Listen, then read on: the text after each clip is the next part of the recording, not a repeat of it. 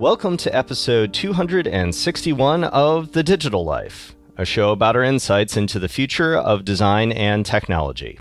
I'm your host, John Follett, and with me is founder and co-host Dirk Niemeyer. Greetings, listeners. Our special guest on the show today is returning friend Daniel Harvey, who is head of product design and brand at The Dots, which is a professional network for no-collar professionals. Dan, welcome back. Hey, great to be back. For our podcast this week, we're going to chat about the jobs of the future for creative folks. Let's start with digging a little bit into the current state of interaction design, UX, and creative jobs generally. There are a number of both technology trends and design trends that are converging in interesting ways that sort of set the stage for what we think future jobs might look like. Dan, why don't you tell us a little bit about what you've been thinking about lately, both in terms of design and technology trends that will be affecting our future jobs? Sure, happy to. I think for my mind, when people sort of ask me about where creative jobs are potentially going in the future, or when people like me are asked that generally, we tend to think this, we tend to have this weird myopic thing where we think our own fields are a little bit more stable than neighboring fields. That's true. And I don't know if I don't necessarily think that that's ego or even a sense of security, although it might be those things in some cases. I think it's that changes happen incrementally and they get internalized quickly. So I think, when you guys asked me to think about this, I decided to try to look at my own field critically and think about a few factors that are driving change already that could have more momentum as time goes on. And I think first and foremost, go ahead, John. Yeah, I'm totally guilty of that, not thinking that things are going to change, even though that's all I think about is technology and how that can affect us. I rarely think, oh, what should I be thinking about next? I'm completely guilty of that. Yeah, I mean, it's like I said, I think we just sort of tackle it as it comes. And so we don't always see the change for what it is as it's happening.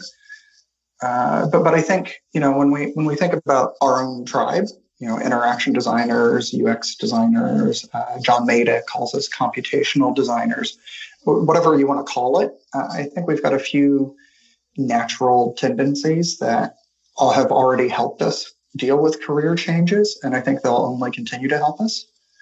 So I think first and foremost, we're sort of perpetually curious. We're always on the lookout for new skills, new tools, new approaches. And I think if there's any connective tissue that ties us all together, if there's anything that's our sort of creative superpower as a tribe, I think that's it. I think our work has always sort of tended towards abstraction. So if traditional design is sort of about look and what we've done is largely about the feel, I think that means that we're always asking why. And I think that means we're often providing direction to other designers and people that we work with. And I think that'll be important in the future. I also think that we gravitate towards systems. Obviously details are important and we care about them, but we're always looking at things in sort of bigger contexts. So we're predicated on caring about cohesion rather than sort of simple consistency. And I think that's the kind of thing that will help in the future as well. I think we're strategic by design. I think we've always sort of understood, even when it was a sort of nascent profession, we've always understood that our success in selling it into businesses is the success of the business. And I think that means that we've always tried to solve problems for people. We've always tried to create opportunities for brands, and we've always cared about driving results for business. And I think that's why, as companies have sort of gone all in on design thinking, you've started to see more and more of us rise to the C-suite and have this sort of nirvana seat at the table thing that we've always sort of had an obsession about. And I think we're just sort of ambitious, and our roles have always been changing a lot. And I think that, you can just sort of look at the way titles have changed over time, from UX to product design to service design, and everything in between. And I think we're always on the lookout for what's next and how we can sort of better position ourselves. Yeah, Dan, the early pioneers in the field, people like ourselves who have been around since the .com or certainly Web 2.0 and earlier time period.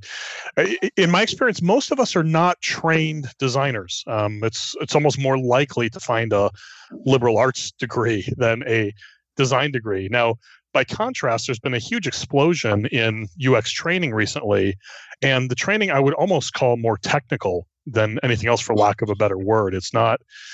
I was trained as a thinker in undergraduate and graduate school, and more recent training for folks is more task-based in nature as opposed to thinking-based. And I have some concerns about how that's going to translate for these younger or newer to the field folks as we move into a world of smartware and automation. I'm interested in your thoughts on that topic. I think you're bang on. I think, and to my mind, that's why whenever I see policymakers talk about STEM and going all in on engineering and technology degrees, they're fucking up the job market of the future. We need more. If we preach, brother, I mean, we need more. We need more arts. We need more liberal arts, not less, because that's the critical thinking, creative direction. Those are going to be the ways that we future-proof ourselves down the road. And I think we absolutely need more of that, not less. Yeah, I think that was both of those comments resonate with me, especially Dirk, the sort of liberal arts influencing how sort of early design for the internet, how that approach happened and the critical thinking required. And then sort of the tactical nature of a lot of design training now, which is just whatever X corporation wants you to crank out, you can, be the extension of the computer, right? Like you're the human who makes the computer do what it needs to do. That's dangerous, in my opinion. So Daniel, there are a number of tech trends that I know you've been thinking about. Could you dig into those a little bit and your perspective on how they might shape our future jobs? Sure. I think there are two big ones, really. And this is something that Dirk and I spoke a lot about when we were in Norway together last September with other lunatics and rogues and designer types. And really, I think at a high level, it's that ethics scandals are fucking running amok in the tech world today. From dark UX tarnishing our reputation as a community, the sort of ongoing regulation that's happening in Europe and Canada and influencing policymakers in the US. I think those are all big, big factors. I don't think we've had our Hiroshima moment yet, where when the atom bomb happened, that caused physics professionals to really set back and think about what they were doing. It caused science writ large to do the same. And despite all these scandals, from Tesla to Uber to Facebook, we just haven't had that moment yet. We haven't had our petard hoisted thoroughly, and that will happen. Dan, do you have a hypothesis of what that moment might be like? Some likely manifestations of that? That would be really interesting if you do. You know what? Privacy is still too ephemeral, so that's not going to be the vector around it. I think it will be. The Hiroshima example is telling, because I think it's going to take real harm at scale for us to really sort of be taken aback enough to really deal with the philosophical ramifications of what we do. Yourself, what do you think? I don't have a hypothesis of what that moment will be. I mean, there's the things that have happened in the past that seem to go down the path. There are times when, like the Ukrainian power system has been hijacked as an example. Like it feels like it'll be something down that path where it's almost at the national level of country versus country in ways direct or not. But I don't know. I haven't thought about it specifically, so I don't have like a compelling suggestion on that one. Yeah, John, have you given any thought to that? Yeah, I worry that we're missing these moments as they happen. I mean, you talk about, or we've talked about in the past, just things like, Tesla's automated cars, or, the recent Facebook scandal, or, as Dirk mentioned, the Ukrainian power grid. I think we're probably not reflecting enough on these problems as they are happening right underneath our noses. And if there is a Hiroshima moment that's coming, I'm afraid we're going to miss it for all of the distraction that is just endemic to the information overload / news cycle that we're living in. Self-reflection, as whether it's as a society or as an industry, I think we're losing that, and we're being drawn into this world of, hey, what's the next buzzy news item? I don't know. I worry that we're just too distracted to realize when it's happening. Yeah, I don't think you're wrong. And then I think the other sort of big categorical thing that's happening that is clearly the elephant in the room that's probably brought us all together is that AI is obviously going to change our ways of working. And how we define our professional value. I think sophisticated algorithms are going to affect creative workers in similar ways that robots and automation have affected manufacturing. I think Dirk sort of talked about this before, but what automation and algorithms are good at is contending with repetitive tasks.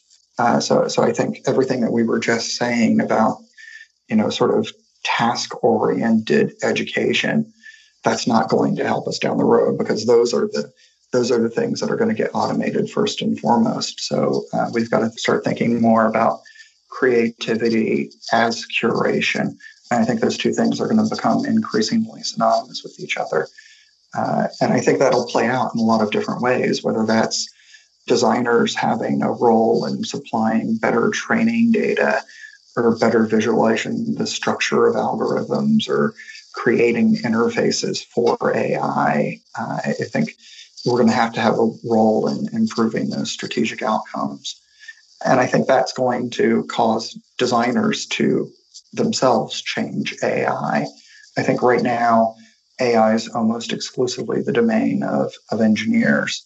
And that's led to a lot of fucking shitty bias that we're going to have to be called in to help fix, I think. I totally agree with that, Dan. So with those sort of themes underlying the current state of UX plus technology, let's say, let's dig into a little bit what we think some future jobs may be. So, Dan, why don't we start with you and then proceed around the virtual table with some of our other ideas? I love virtual tables. I think the first thing, following on from what we were just talking about, I think we're going to see an evolution in the role of people that are practitioners of data visualization. I think they'll start to further specialize, and whether they take on roles of like AI visualizer or algorithm designer or whatever it's going to be called, I think they're going to be roles for designers to help clarify and shine a light on what is effectively a big black box right now. And I think that's going to happen because of legislation.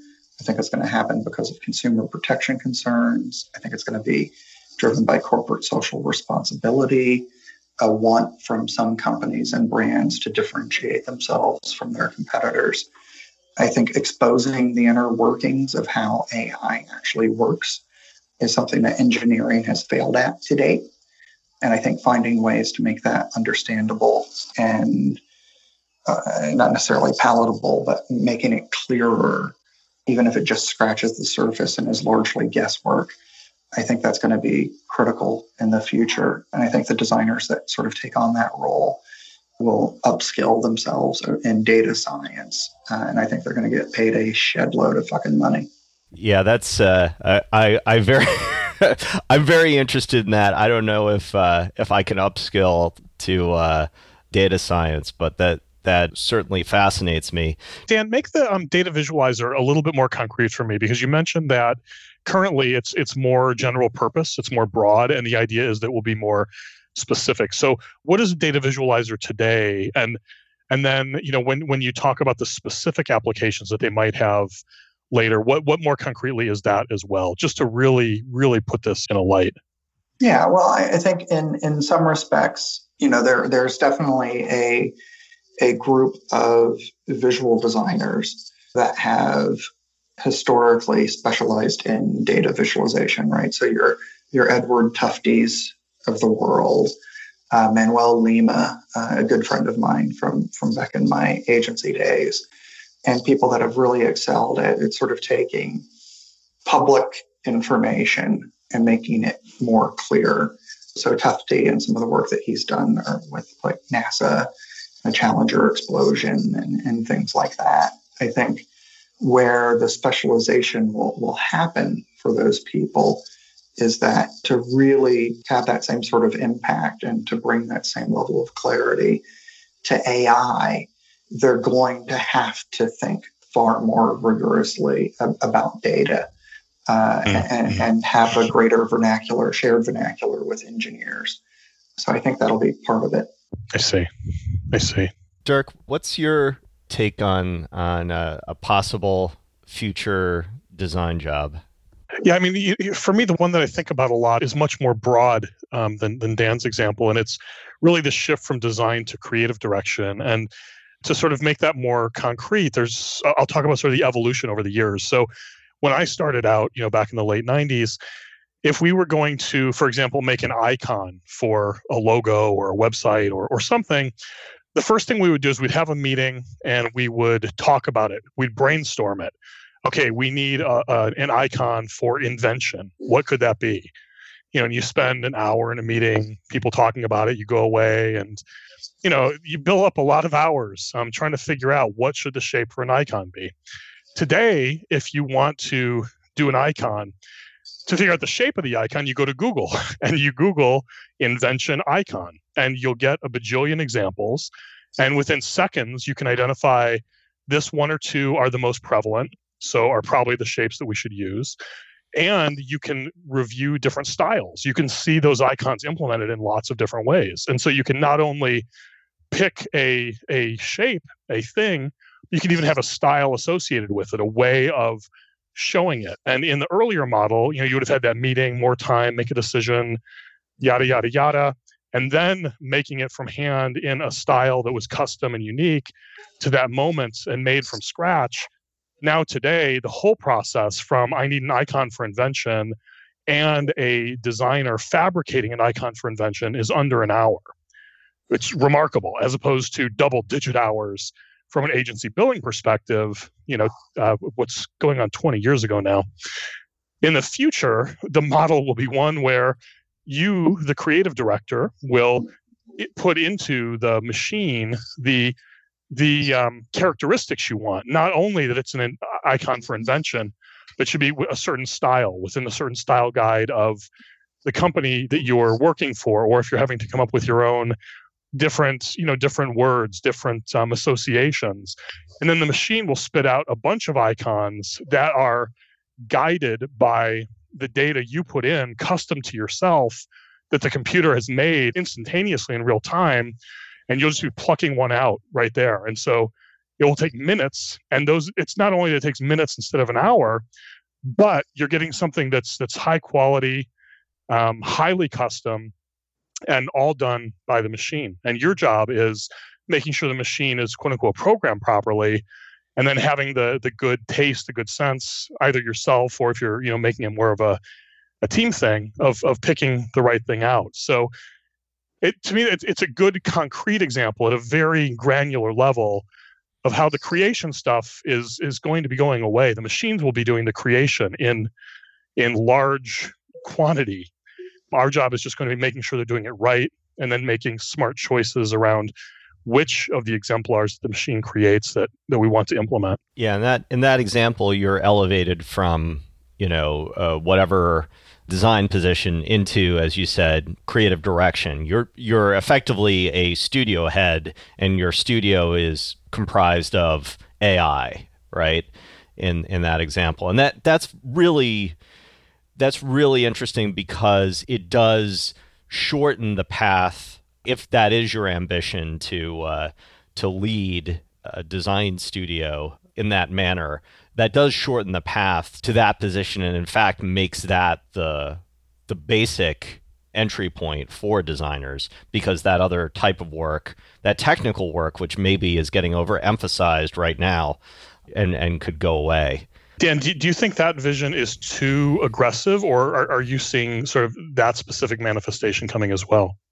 Well, I think, it's interesting. The last time we spoke, I think I mentioned a instance where in one of our Asian neighbors, there was a company that basically employed a algorithm as a creative director and gave a brief to that creative director, AI, as well as a human creative director and his teams.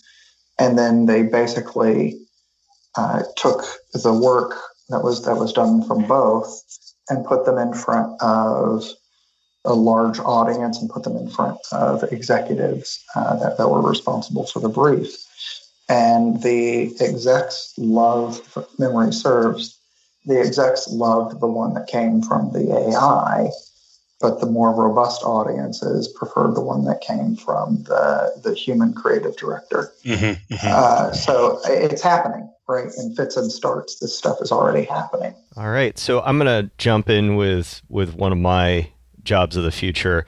I think there's going to be a need for a designer type role as a forensic designer. And what I mean by that is somebody who can unmask the fakery that will no doubt explode as it becomes a lot easier to, map people's faces to video, to simulate voices, so it sounds like somebody said something they didn't.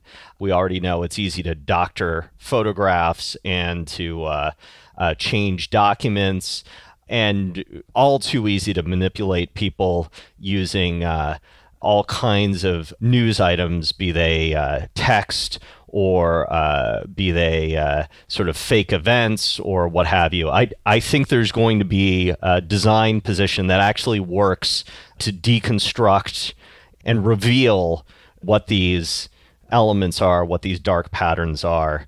In fact, we probably already have that need and are just blissfully unaware of it. John, what would this designer do? That's interesting, because that would sound like something maybe a machine would be, brought to bear to root out those things. Yeah, I think so. I was basing this thought on the way sort of forensic investigators will look at specific aspects of photographs to see if they were doctored. And I realized also just in the process of my career, just looking at certain sensitive documents and sort of realizing, hey, I know how you can go in and change these things, and other folks at the table at the time were completely unaware that yes, you can go and change the files in this manner. Just having that knowledge, whether it's sort of practically applied later, or whether it's a matter of saying, hey, we need to scrub all or go through all these files and look for these specific kinds of repetition in photographs that would be insignias of sort of false or doctored photographs. Someone who has knowledge of basically bad acting in design, whether it's knowledge of dark UX, whether it's knowledge of document manipulation, sort of the flip side of, or what that fellow in Catch Me If You Can, right? He could be an example who is a fraudster who pulled off all these amazing cons and then sort of flipped his role and became a security consultant later. That's what I was picturing as I noticed these dark UX patterns become more prevalent, and unfortunately people just not being aware of them in the same way that a designer is, right? Because we know you don't have to be sent down that particular pattern, which is going to make you give up all of your email addresses just because you want to sign up for a social network, right? Like, we know that when we're looking at it. My parents or, Joe Public may not. I think the other thing that you're touching on is rooted in some of the really troubling things that we've seen AI already have a hand in helping to produce. So from deep fakes,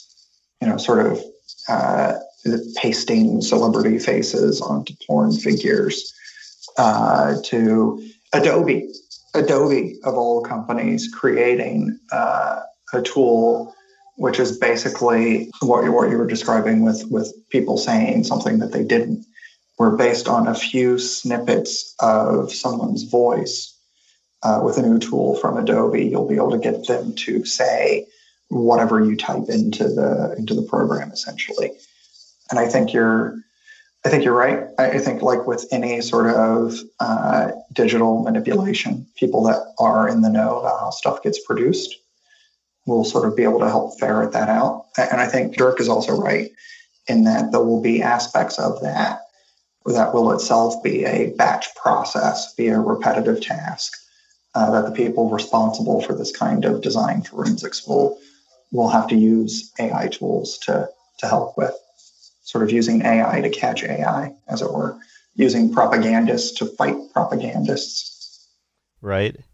So, Dan, I think we have time for one more job of the future. I know you had a pretty good list. Could you enlighten us as to another one of your potential future jobs for creatives?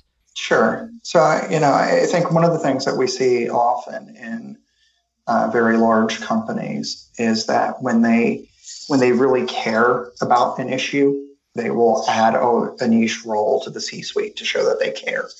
So, in the same way that some companies have roles like chief diversity officers or chief privacy officers, I think in the near future, we may very well see the emergence of a chief ethics officer. And it's a little bit of what you were saying. I think it'll be their job, their main role will be to imagine what our friend Dan Hahn calls negative externalities, which, as you said earlier, is basically bad actors gaming the system.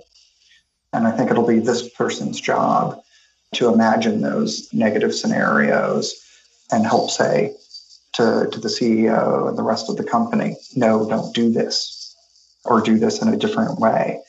And I think in some respects, those guys will basically become scapegoats when bad actors do have their way with systems and with products. And I think as a result, they'll basically get paid hazard pay or combat pay because of that fragility.